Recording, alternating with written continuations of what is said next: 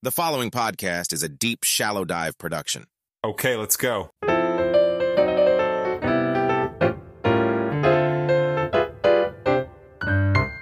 '73. President Nixon asked King Faisal of Saudi Arabia to accept only U.S. dollars as payment for oil and to invest any excess profits in U.S. Treasury bonds, notes, and bills. In return, Nixon offered military protection for Saudi oil fields. The same offer was extended to each of the world's key oil-producing countries, and by 1975, every member of OPEC had agreed to only sell their oil in U.S. dollars. The act of moving the dollar off of gold and tying it to foreign oil instantly forced every oil-importing country in the world to start maintaining a constant supply of Federal Reserve paper. And in order to get that paper, they would have to send real physical goods to America.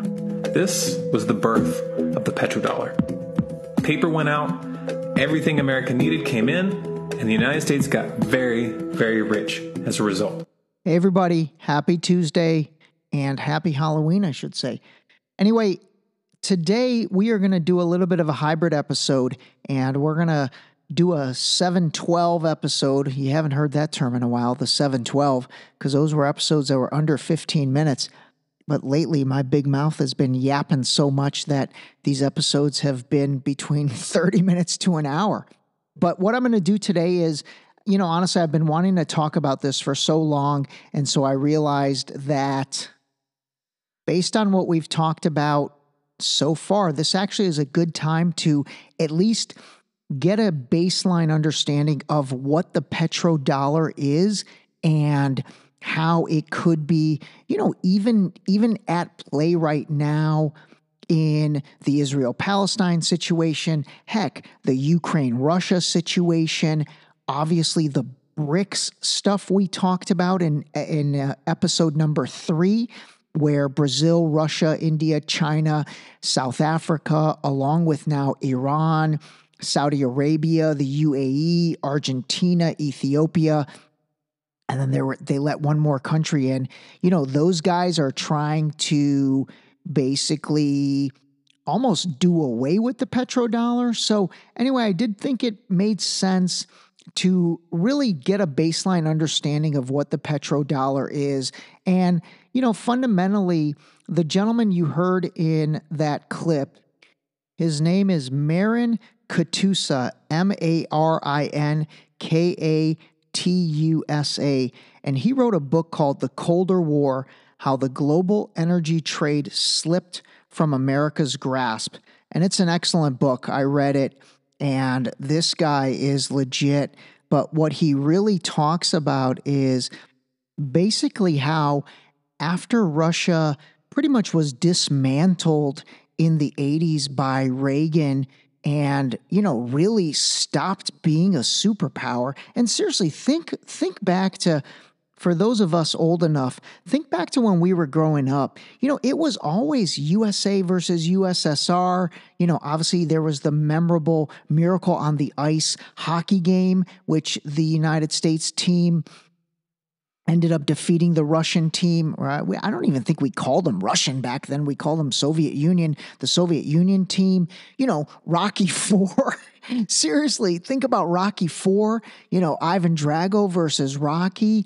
But it was, I remember growing up with USA, USSR,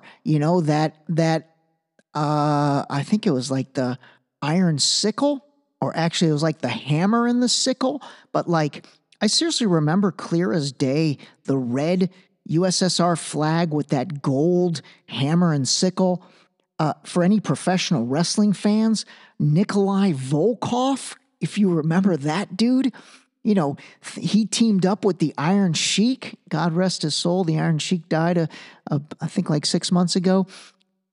But the Iron Sheik and Nikolai Volkov against Bob Backlund and Hulk Hogan. I mean, the USSR was the enemy. And if not the enemy, they were the adversary for sure. And then that completely got dismantled. And so Marin's book, when he talks about the Colder War, he basically says how when Vladimir Putin got into power, which Putin's been in power basically since 2000. And then before that, for a good 15 years from what I read, he was a high-ranking official. And so this dude has been planning the return to greatness. It's like Return of the Mac, that song, Return of the Mac. It's like return to greatness for the Soviet Union for like 30 years. I mean, these guys are patient. I've said this before in other discussions, but when it comes to China and Russia, these dudes are in this for the long play. I mean, they are incredibly patient. There's an entire thesis around Xi Jinping, the ruler of China right now, that he has a plan, a 30-year plan that he wants to get implemented by 2050. And that 30-year plan obviously is to allow China to be the number one global dominant player. But think about that. Dude's got a 30-year plan. Like, their patience level is something beyond what we have in the United States. That's for sure. All right, let's jump back in the petrodollar. So listen to Nixon right here, and this is in 1973, and this is basically when he pretty much screwed over the rest of the world and said, hey, you no longer can trade or use gold as the backing for oil purchases.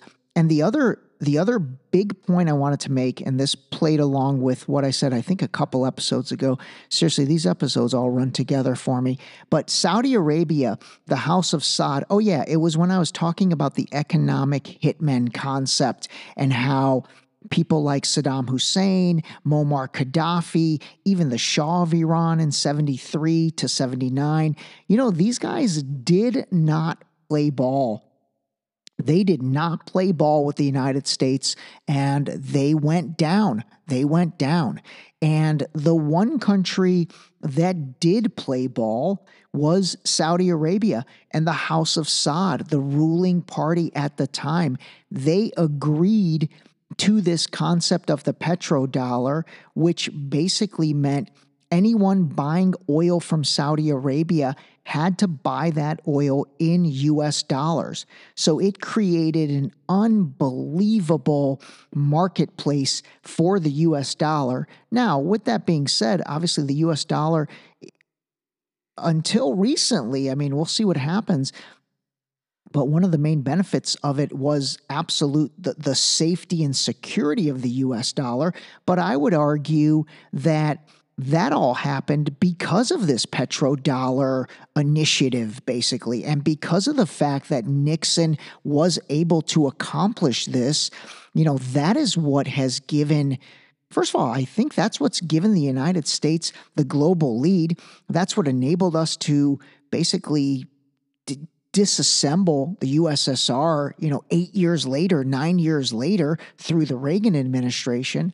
And then that's also what has caused the United States to just become so much wealthier and so far ahead of everybody, was this marketplace of the US dollar that got created by the petrodollar. So give this a listen from Richard Nixon. I have directed the Secretary of the Treasury to take the action necessary to defend the dollar against the speculators. I have directed Secretary Connally to suspend temporarily the convertibility of the dollar into gold or other reserve assets, except in amounts and conditions determined to be in the interest of monetary stability and in the best interest of the United States. All right, sorry, that last part got cut off. It actually was the most important part, and the biggest takeaway was that he basically said, hey, only do what is in the best interest of the United States. And you know what? I'm not mad at him for that. I mean, if I was the president of the United States, I would be looking out for the United States. Think about what I just said.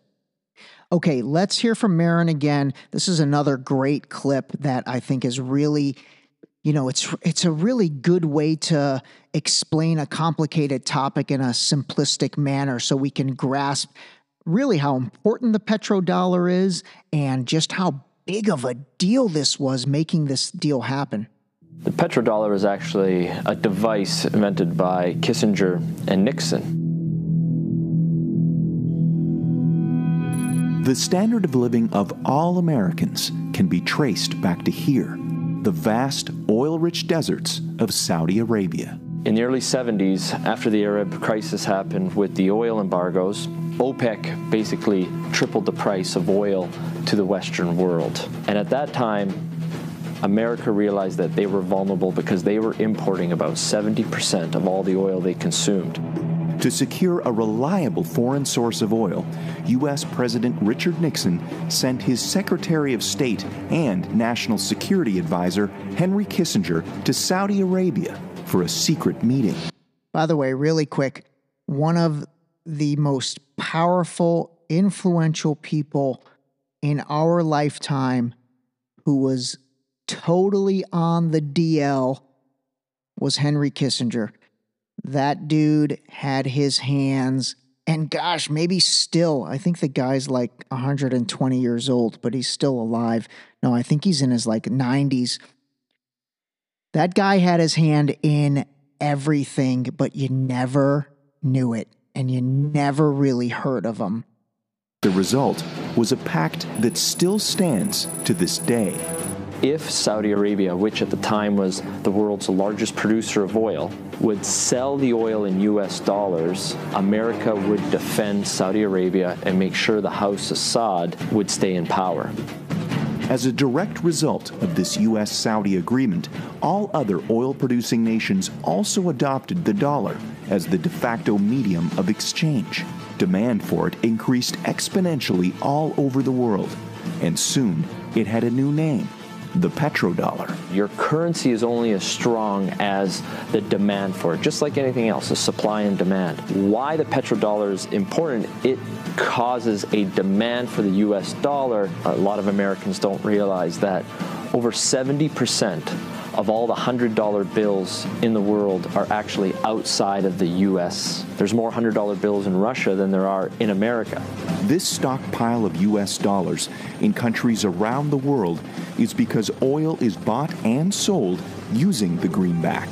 If oil starts trading in non-petrodollars, such as gold or a basket of currencies, or if China and Russia start trading in yuan and ruble rather than US dollars, that demand isn't there. And the way of life for the average American will be done.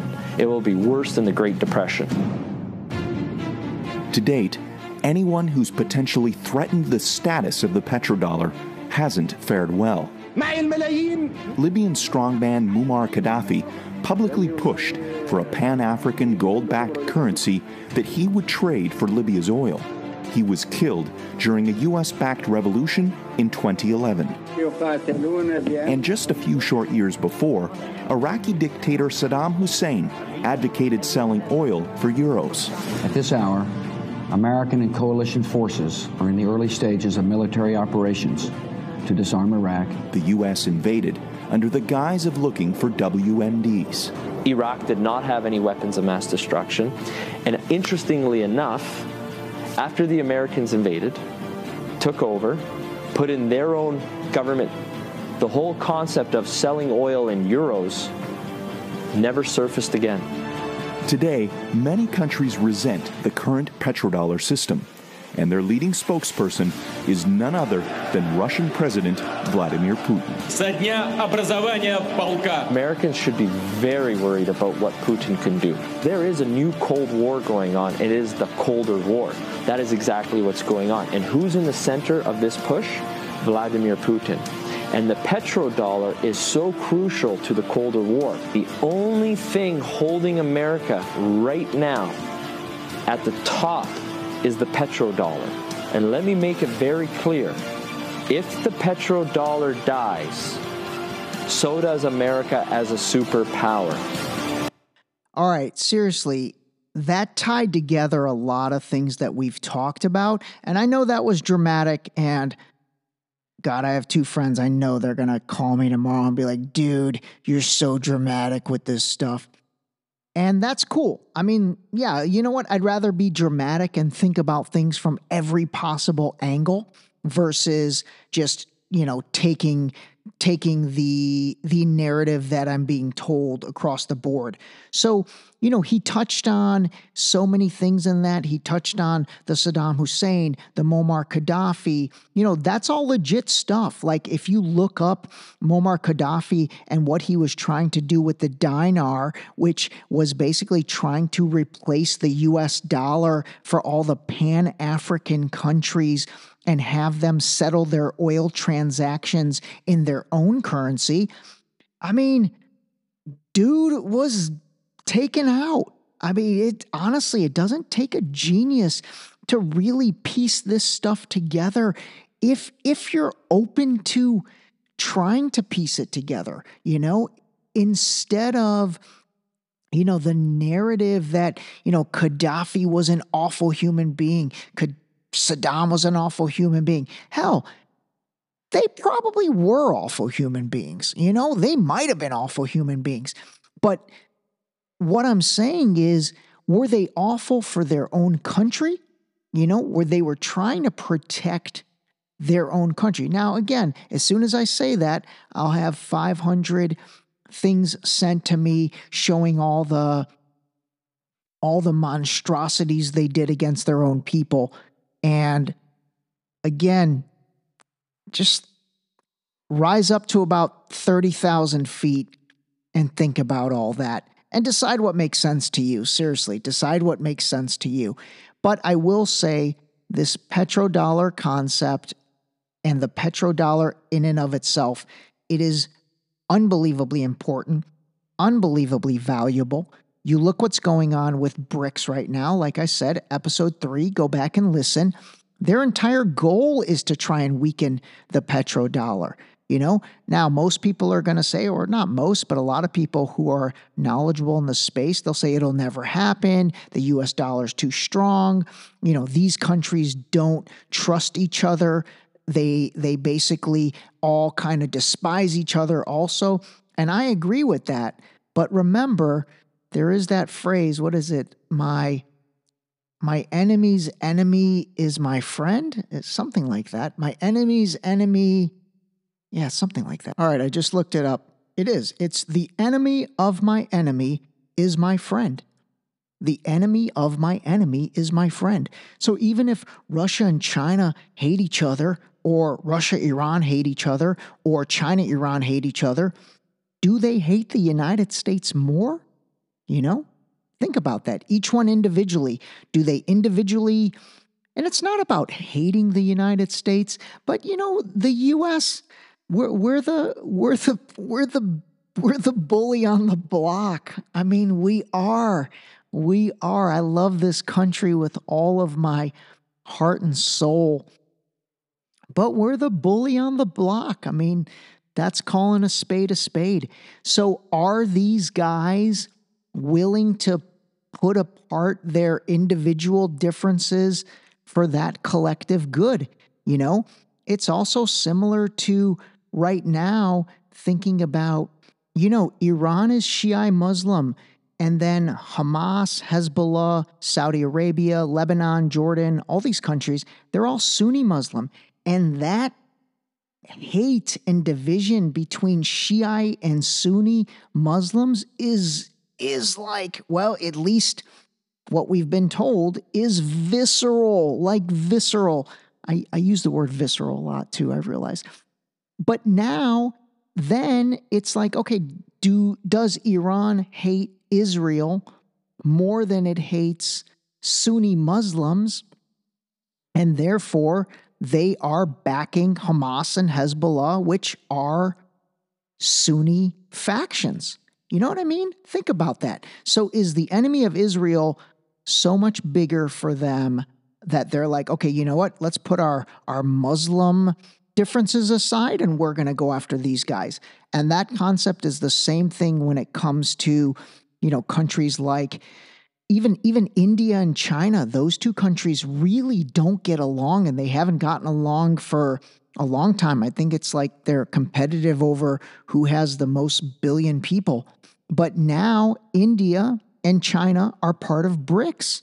BRICK, Brazil, Russia, India, China, South Africa.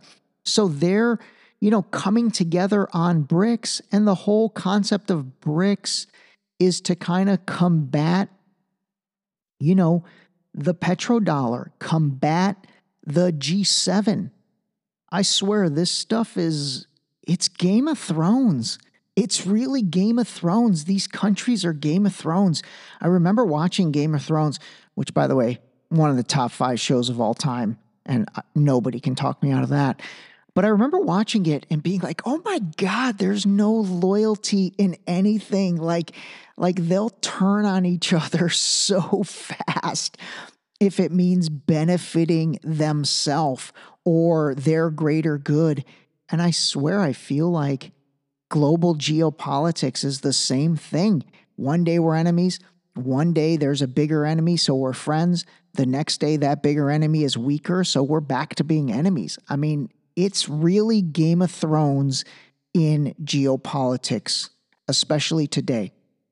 All right, I think that's a good baseline of the petrodollar, but let me tie it together with BRICS. And this is a guy named Clay Morris. I've played him before. He's excellent. He's really excellent. He is I don't even know what the heck to call this guy, but he drops a lot of knowledge. He's really good. So in this clip, he's talking about how Saudi Arabia recently met with Russia, and actually they've met with a bunch of countries. Saudi Arabia is slippery. They're slippery, man. They're slippery.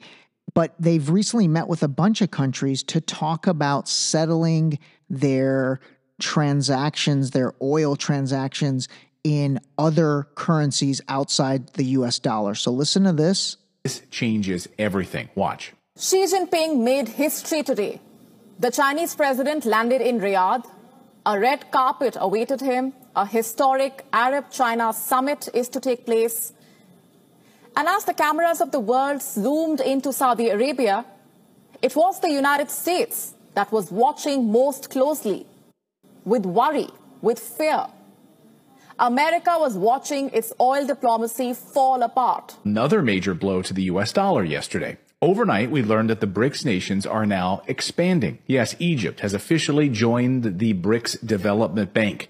So let's be clear what's happening right in front of our faces. The BRICS nations of Brazil, Russia, India, China, and South Africa are building their own reserve currency built on gold and other commodities like uranium, graphite, copper.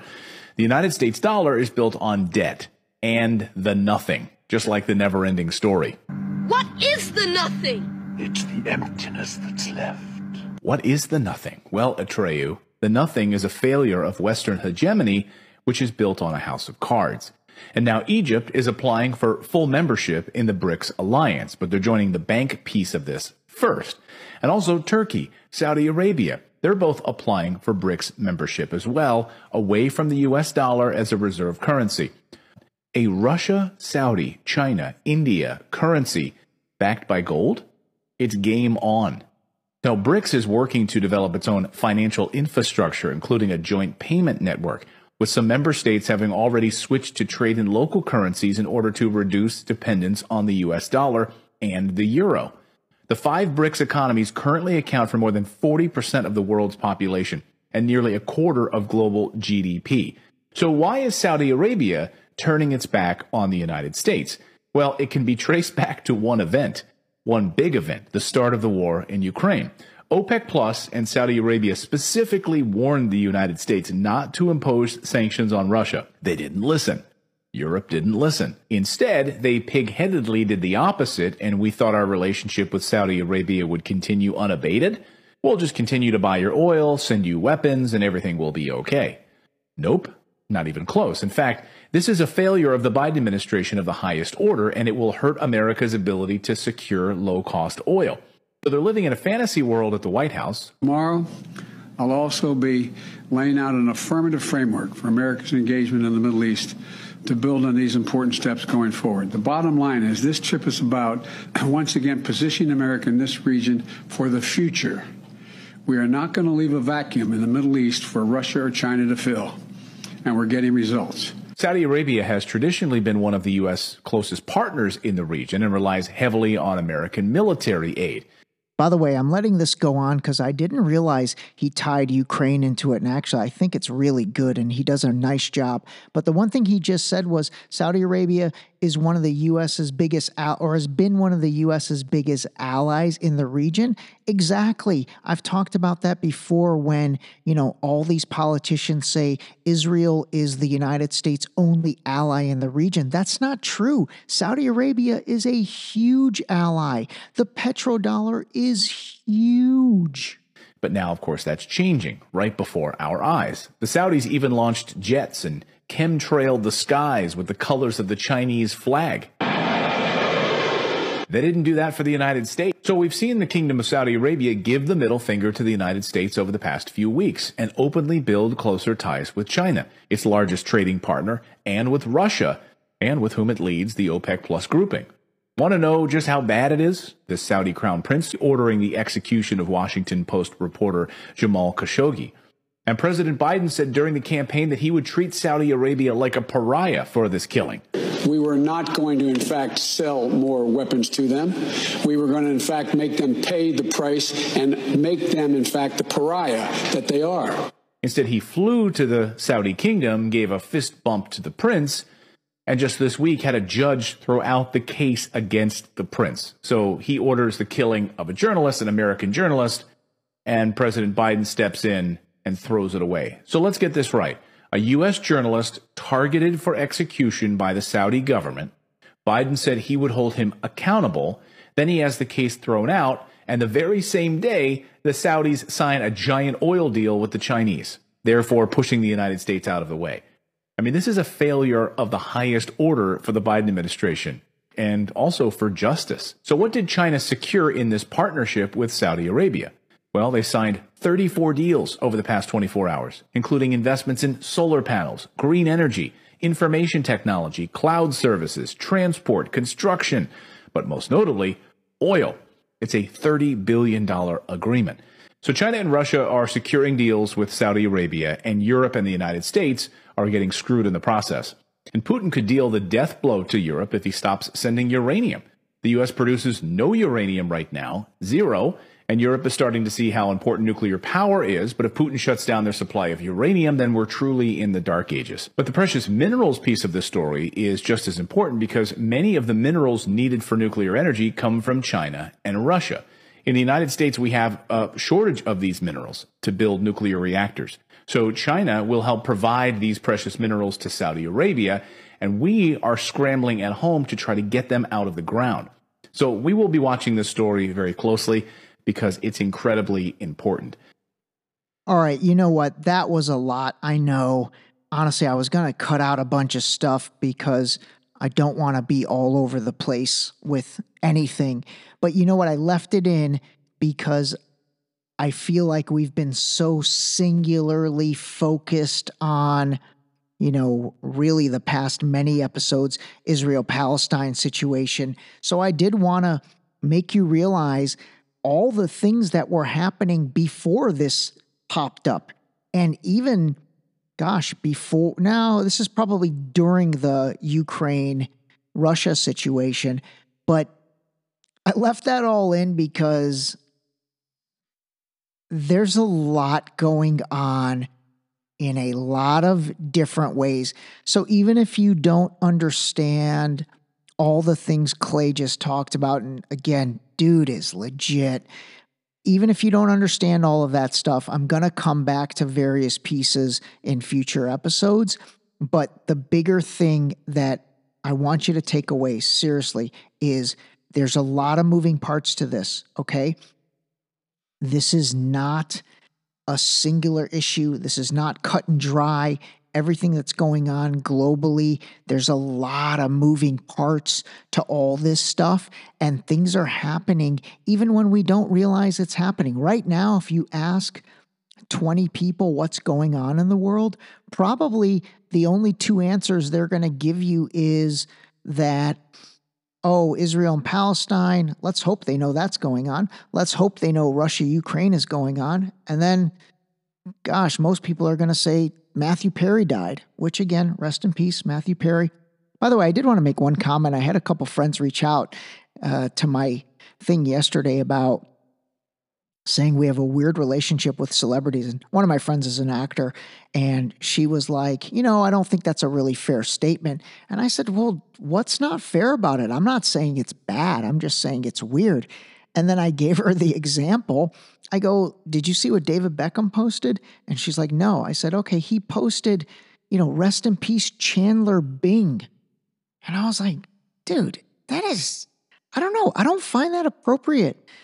Chandler Bing didn't die. It was Matthew Perry that died. Now, granted, I don't think David Beckham was being mean or ill-intended with that. And obviously he associates Matthew Perry with Chandler Bing. But I don't know. For some reason, that to me, I don't know. It's just weird. I might be totally off with that. All right, I just found one more great clip from Marin that kind of ties why the petrodollar is important. So let's end, gosh, this is at 30 minutes, so we went over a 7:12 in this episode, but I do want to talk a couple other things. But let's end part one of this with Marin's final, I guess, summary. Why the petrodollar is important, it causes a demand for the US dollar. A lot of Americans don't realize that over 70% of all the $100 bills in the world are actually outside of the US. There's more $100 bills in Russia than there are in America. This stockpile of US dollars in countries around the world is because oil is bought and sold using the greenback. If oil starts trading in non-petrodollars, such as gold or a basket of currencies, or if China and Russia start trading in yuan and ruble rather than US dollars, that demand isn't there. And the way of life for the average American will be done. It will be worse than the Great Depression. All right, again, I know that's dramatic, and I know that sounds like, oh gosh, no way. But just think about life since March of 2020. How many times have you said, oh my God, no way, I can't believe this is happening. Oh my God, no way, I can't believe this is happening. I don't know, if you haven't, you are a better person than me. Now, granted, you're totally asleep and have no clue of what's going on in the world, but you are probably a happier person than me, or at least more at peace for that matter. All right, I want to shift gears real quick. I want to play you something from Congressman Byron Donald. I like this guy. I really do. He's a Republican congressman from Florida. But, oh my God. Like every Republican right now, oh my God, these guys are warmongers. Like they just want war and spend more money. So listen, Mike Big Johnson, the new Speaker of the House that nobody had ever heard of prior to last week, this guy now is championing these spending bills, and they're grouping Ukraine and Israel together. It's going to be a big omnibus bill. Just watch. So listen to Byron Donald on his interview on Newsmax. I totally believe that the aid resolution to Israel is going to pass. We are also going to make sure that it's paid for. And so I think that's what you're going to see on the House floor. Also this week, we're going to go through another one of our appropriation bills. I believe we have enough time where we're going to get through two of those bills this week. And look, under Speaker Johnson, we are going to get to work. We have a responsibility to help our greatest ally in the region, Israel, while also making sure that we fund the federal government in a responsible fashion. We're going to be able to do both. Last thing on new Speaker Big Johnson. This dude is like super Christian guy, like crazy religious Christian guy. And so I am starting to understand the religious, I guess, backdrop of the Israel and Palestine situation by speaking to some highly knowledgeable friends whom I might even try and get to come on the podcast and really give their take. But Big Johnson is big-time Christian, and Christians are big-time Republicans, and Republicans are big-time supporters of Israel. therefore by the transitive property. Christianity and Judaism, obviously they're incredibly linked, I'm now realizing, more than I knew before, and that's the link with the Republican Party. All right, I know all of you that are Christian or maybe even Jewish are laughing, thinking, what a dumbass. But that's okay, because to me, that little connection is starting to crystallize a little, and I think it does matter. You've got the Christian right, whom is supportive of Republicans, and then that's probably why right now it's such a difference in terms of Republicans supporting and standing with Israel, really so much more than Democrats. Okay, get a good laugh. I know I'm ignorant when it comes to that stuff, but that's okay. I've got some friends that'll tell me, teach me, I should say. All right, to build on that a little bit, I'm going to read a comment that came from one of my good friends. I didn't get a chance to, actually, I did ask her, but she hasn't got back to me. So I'm not going to say her name right now, but so she says, dude, exclamation mark. I like that. Just listen to today's DSD. She's talking about yesterday's. Admittedly, my perspective goes back to biblical times. That being said, 2 questions I have for those saying there should be a ceasefire. Number 1, should the U.S. have agreed to a ceasefire after 9/11? So let me answer this one real quick. Honestly, I don't think these two situations are comparable. First of all, we've got hindsight on 9/11, and as everybody hopefully by now realizes, and if you don't, then I don't even know what to say.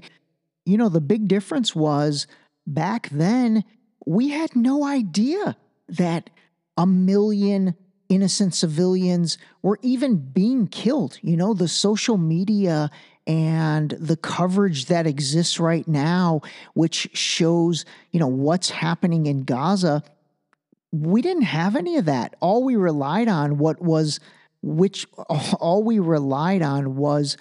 they showed us on the news. And if you haven't learned anything, then learn this.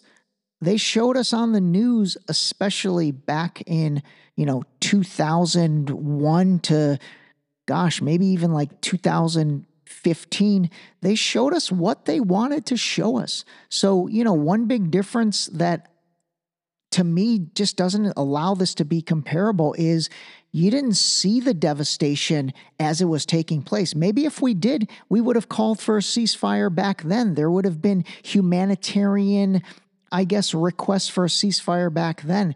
But right now, if you are at all looking at the other side of this story, and again, whether it's Sean King's page, CNN themselves, MSNBC, honestly, at this point, the misery that the people of Gaza are suffering on a daily, if not hourly basis, that stuff is popping up everywhere. I don't think you can compare these two situations. And actually, if you did, I bet you we would have called for a ceasefire back then in Iraq if we knew really what was happening. By the way, another thing that I just thought of was, so, you're seeing obviously a lot of coverage on mainstream media in the networks that, traditionally lean left. And I'm talking again, CNN, MSNBC, NBC, ABC, CBS, all that. I played for you the clip yesterday from CNN. I've played for you previous clips from CBS and all that. But I will tell you the one network where you don't see any, I'm talking zero empathy toward anything or anyone on the Palestinian side is Fox. You do not see any empathy or anything besides terrorist, Hamas, terrorist, Hamas, on Fox, on any of those guys' shows. Megyn Kelly, Sean Hannity, Laura Ingraham, none of them. I mean, nothing. You watch Fox, it is, if there ever was completely one-sided reporting, it's on Fox right now. And so that's pretty funny. If you're a big Fox fan, if you are into that network, think about that.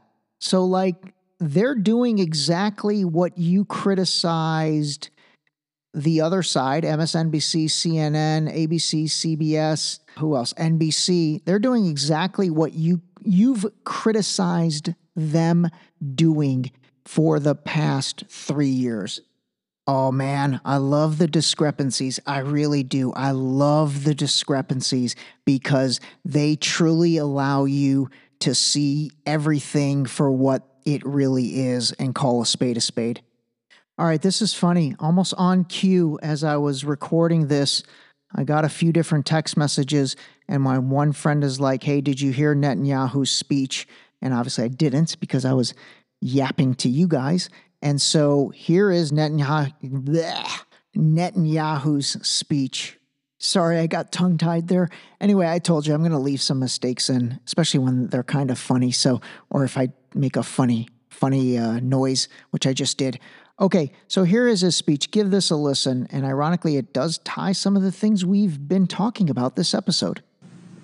I want to make clear Israel's position regarding a ceasefire. Just as the United States would not agree to a ceasefire after the bombing of Pearl Harbor or after the terrorist attack of 9/11, Israel will not agree to a cessation of hostilities with Hamas after the horrific attacks of October 7th. Calls for a ceasefire are calls for Israel to surrender to Hamas, to surrender to terrorism, to surrender to barbarism. That will not happen. Ladies and gentlemen, the Bible says that there is a time for peace and a time for war. This is a time for war. Quick interjection. Decide how you feel about that statement he just said. Okay. A war for a common future. Today we draw a line between the forces of civilization and the forces of barbarism. It is a time for everyone to decide where they stand. Israel will stand against the forces of barbarism until victory. I hope and pray that civilized nations everywhere will back this fight, because Israel's fight is your fight. All right, really quick. For some reason, that statement of his, God, it like gave me flashbacks when he says Israel's fight is your fight. And I realized it was really similar to what Zelensky said in terms of Ukraine.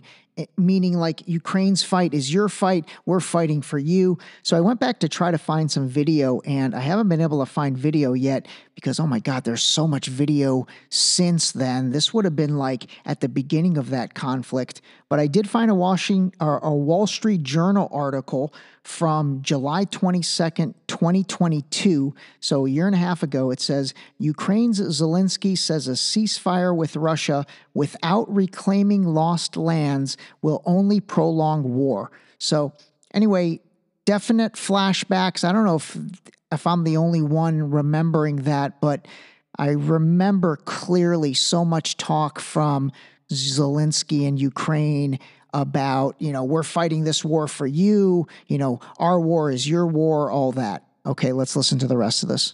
Because if Hamas and Iran's axis of evil win... All right, sorry for all the interruptions, but it's going to keep you from having to rewind it. I thought that was interesting. Obviously, he brought up Iran, but then the term axis of evil is back. So axis of evil. And by the way, another thing to just put on your radar to keep an eye on, and I actually am going to take credit for this because I was the first person to break the Islamic Terrorist Group for Dummies video. I take credit for breaking that. But now you will hear, or I've been hearing, ISIS. All of a sudden, ISIS is in the mix. Not that they're involved in this, but they are equating ISIS to Hamas. So just put this on your radar. See if you hear ISIS being attached to Hamas or being attached. Let's just leave it at that. And then secondly, looks like the axis of evil from the George W. Bush days and all of that phrase seems to be making a reappearance. You will be their next target. That's why Israel's victory will be your victory. But make no mistake, regardless of who stands with Israel, Israel will fight until this battle is won. All right. I mean, again, I can't blame them. If I was Prime Minister of Israel, I probably would have given the same exact speech. But I definitely do not think ceasefire is even in the the realm of possibility there. All right, next I'm going to play for you a clip from the person I voted for in 2016, if you can believe that. People who are calling for a ceasefire now do not understand Hamas. That is not possible. It would be such a gift to Hamas because they would spend whatever time there was a ceasefire in effect rebuilding their armaments, creating stronger positions to be able to fend off an eventual assault by the Israelis. So we're in a very different world. I don't think it had to be the world we're in, but that's where we are, and we've got to figure our way forward through it. You know, it's so funny when I listen to certain things, God, it like triggers something or a thought. And the one thing she said was, she's like, if we have a ceasefire, it'll give Hamas time to rebuild their armaments or whatever. You know, I started thinking, obviously October 7th, what they did was awful, but I haven't really heard of any major attacks since then. So we're, 2 weeks into this. Actually, we're 20-something days, 24 days into this, and you really don't hear, or I haven't heard of any major additional offenses. So like when she says rebuild their armaments, God, maybe they don't have any more armaments because you don't hear anything else in terms of them being on the attack. Right now, it's been primarily Israel on the attack in Gaza. I mean, if I'm wrong about that, definitely send me whatever, but I can't really remember, I guess, major casualties post October 7th on the Israeli side. All right, yesterday I talked about Piers Morgan. Again, I think he's doing some great coverage. And then one of the guys he's interviewed, and he really has interviewed people from both sides. Again, that's Piers Morgan. His show is uncensored. I watch it personally on YouTube. I realize maybe I just had a issue with my Apple Podcast. Maybe it's in podcast form audio as well. So I'll look that up again. But here was another part of his interview with Naftali Bennett. Again, this is the former prime minister of Israel before Netanyahu. I mentioned him yesterday. So let's listen to this portion of his interview. And by the way, this was an interview done on Saturday. I watched it Saturday night. Dang, insert Ray Diaz lame on Saturday night joke. First question, I guess. Do you think he was right to say that you've eliminated thousands of terrorists? Hamas is claiming, and we have to take their figures at their word, and I'm not sure how credible they are, but they're claiming 7,000 Palestinians have died since October the 7th. But we don't know how many of those are terrorists and how many are completely innocent civilians, do we? Well, Israel and the IDF always target the Hamas terrorists. Yes, sometimes the Hamas terrorists use civilians as human shields. All right, really quick, and I'm going to play something for you later. When he says they always target Hamas terrorists, and sometimes Hamas terrorists use civilians as human shields. So how does that work? But I wouldn't trust Hamas's statements. As we saw just a few days ago, it was Islamic Jihad who shot a rocket at a Gazan hospital. Hamas claimed it was Israel. The whole world echoed that for about 24 hours until it turned out that it's a total lie, and it indeed was Islamic Jihad. Okay, real quick on this. Obviously, we played a ton of clips about the hospital situation. I think it was 2 episodes or 3 episodes ago, and I literally looked up after listening to this, and that's why I stopped it. I looked up the most current news to see if, anything definitive has come out from an independent fact-finding or independent analysis, and nothing has come out from an independent analysis on that hospital situation. Obviously, all the news outlets that did originally say it was Israel, those guys did retract that story, but like I said, it doesn't take a genius to figure out that if a bomb dropped on a hospital, U.S. supplies those bombs to Israel, that's a bad look. So, maybe we don't really want that to be blasted out by our own New York Times and all that. So that retraction that came for that, that's think what you will of that. But like I said, there is no independent verification on what actually took place with that hospital bombing a few days back. I wouldn't assign too much weight to their words, especially given that they're a group of rapists and murderers. So why would you trust them? No, I completely concur that you don't have to take their figures just because they say these are the figures. But what is clear is a lot of civilians, innocent people, as well as, I presume, some terrorists, have been killed so far by the Israeli response with the airstrikes. It's clear also that a major ground invasion will massively increase the number of innocent people who die. And I've asked this question to a lot of guests in the last 3 weeks. I'll ask it to you. What is a proportionate response? Because people are already saying, look, 1,500 people in Israel were killed. It was barbaric. It was evil. It was an act of horrible terrorism. But if 7,000 people, or several thousand, whatever the correct number is, have already been killed in Palestine, what is the number which becomes unpalatable even for people on the Israeli side? So it's not about proportionality to what happened. It's about preventing what will happen. What we've realized is that we have a ISIS state on our border. Okay, that's funny. I promise I did not really know that was coming. People who will rape, murder, dismember bodies, kill babies from point blank. So it's not about what happened. It's about the future. How do we protect and defend Israel? There's only one way: total eradication of Hamas. So when you think about proportionality, it's not about the numbers. It's about how we get them out. But I will say, Piers, that IDF is very focused on preventing unnecessary deaths. That's why we went out of our way, according to international law, and we allowed roughly 800,000 Gazans from northern Gaza to evacuate away from harm's way. So in the theater of operations, as has been already made public, is going to be primarily northern Gaza, and we're allowing ample time, giving precaution, warning, bending over backwards to reduce the amount of civilian casualties.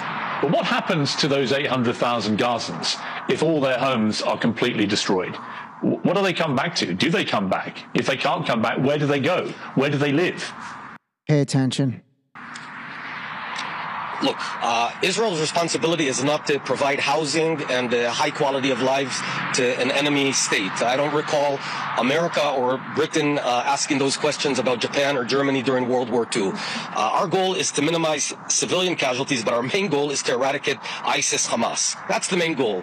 Now, in the southern part, which is sort of the safe haven area, or we've created safe haven corridors, we are allowing anyone to provide water, food, and medicine in the safe haven corridors. So we're about protecting lives. All right, I'm going to stop that there. We're going to come back to that and then the rest of that interview as well. I will say, I think Piers Morgan handles himself really well in these, because I always thought Piers Morgan was a hothead. But man, when I'm looking at, when I'm watching these interviews, and by the way, when he's interviewing the pro-Palestinian people, man, they rip his head off, I guess for stuff from the past. I don't know, but he really does handle himself really well. I'm learning from Piers Morgan how to control my emotions.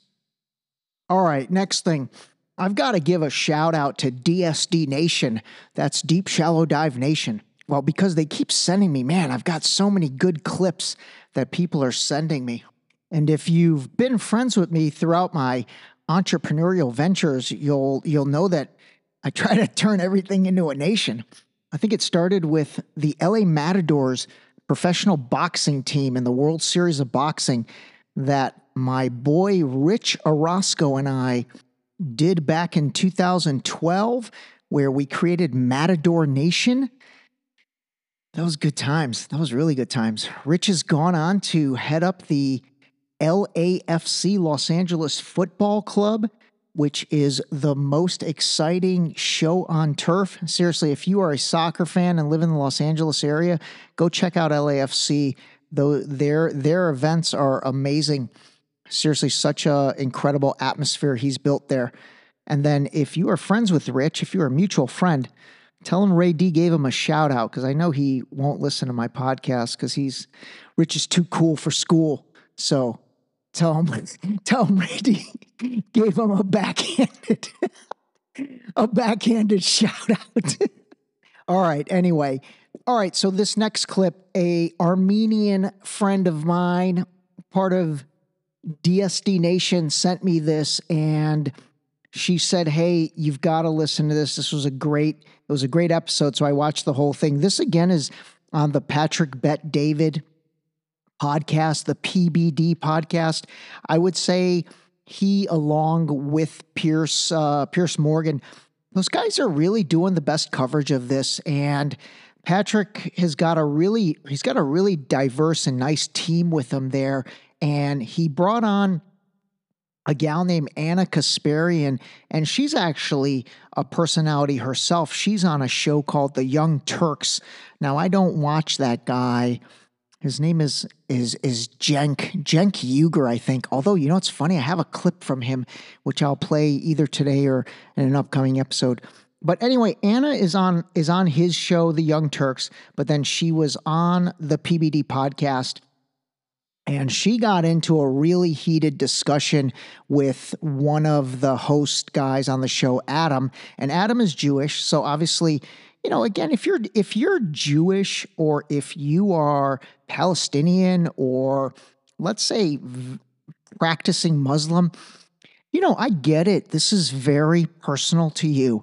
You know, I totally empathize and understand that. And so therefore, obviously, either side is going to have, you know, incredibly strong opinions. And honestly, it's probably hard to look at things objectively if you've got real skin in this game and if you have a real true connection, whether it's from being Jewish or from being Muslim, and you really, you know, like I said, have skin in the game. And Adam on the PBD podcast, he's got skin in this game, obviously. And so, you know, I think it's hard for him to necessarily be objective on things when on most other takes, I have actually found him very objective.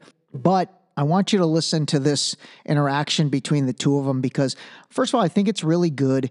And I think it does touch on something that, you know, is a disconnect for me it's this whole human shield concept. You know, obviously that's something that gets said a lot.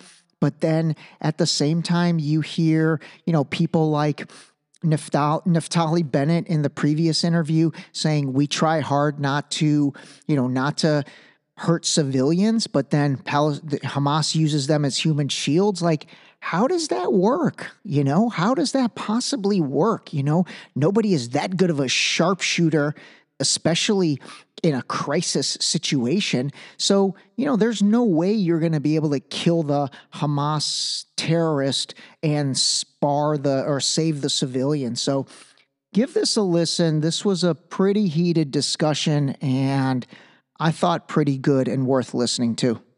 Let me ask you a very direct question. Do you think Israel wants to kill innocent civilians? I do. You think Israel genuinely wants to? I do. What evidence do you have of that? The evidence is they are refusing to do special operations and instead are relying on bombing areas where they know civilians are at, and then they'll turn around and say, "Well, Hamas is using them as human shields." So if someone was shooting at you, you don't have kids, right? If an armed man grabbed a family member of yours. Do you have kids? No, I don't. Oh, do you have? Okay, your mother. You talked about your mother. If an armed gunman grabbed your mother, had a gun to her head, okay, and he is confronted by the authorities, by law enforcement, and law enforcement, they just decide, you know what? We're not going to negotiate. We're not going to do anything. We're just going to shoot the hell out of both of them. And then they come to you and say, well, your mother, was a human shield. Would you accept that argument?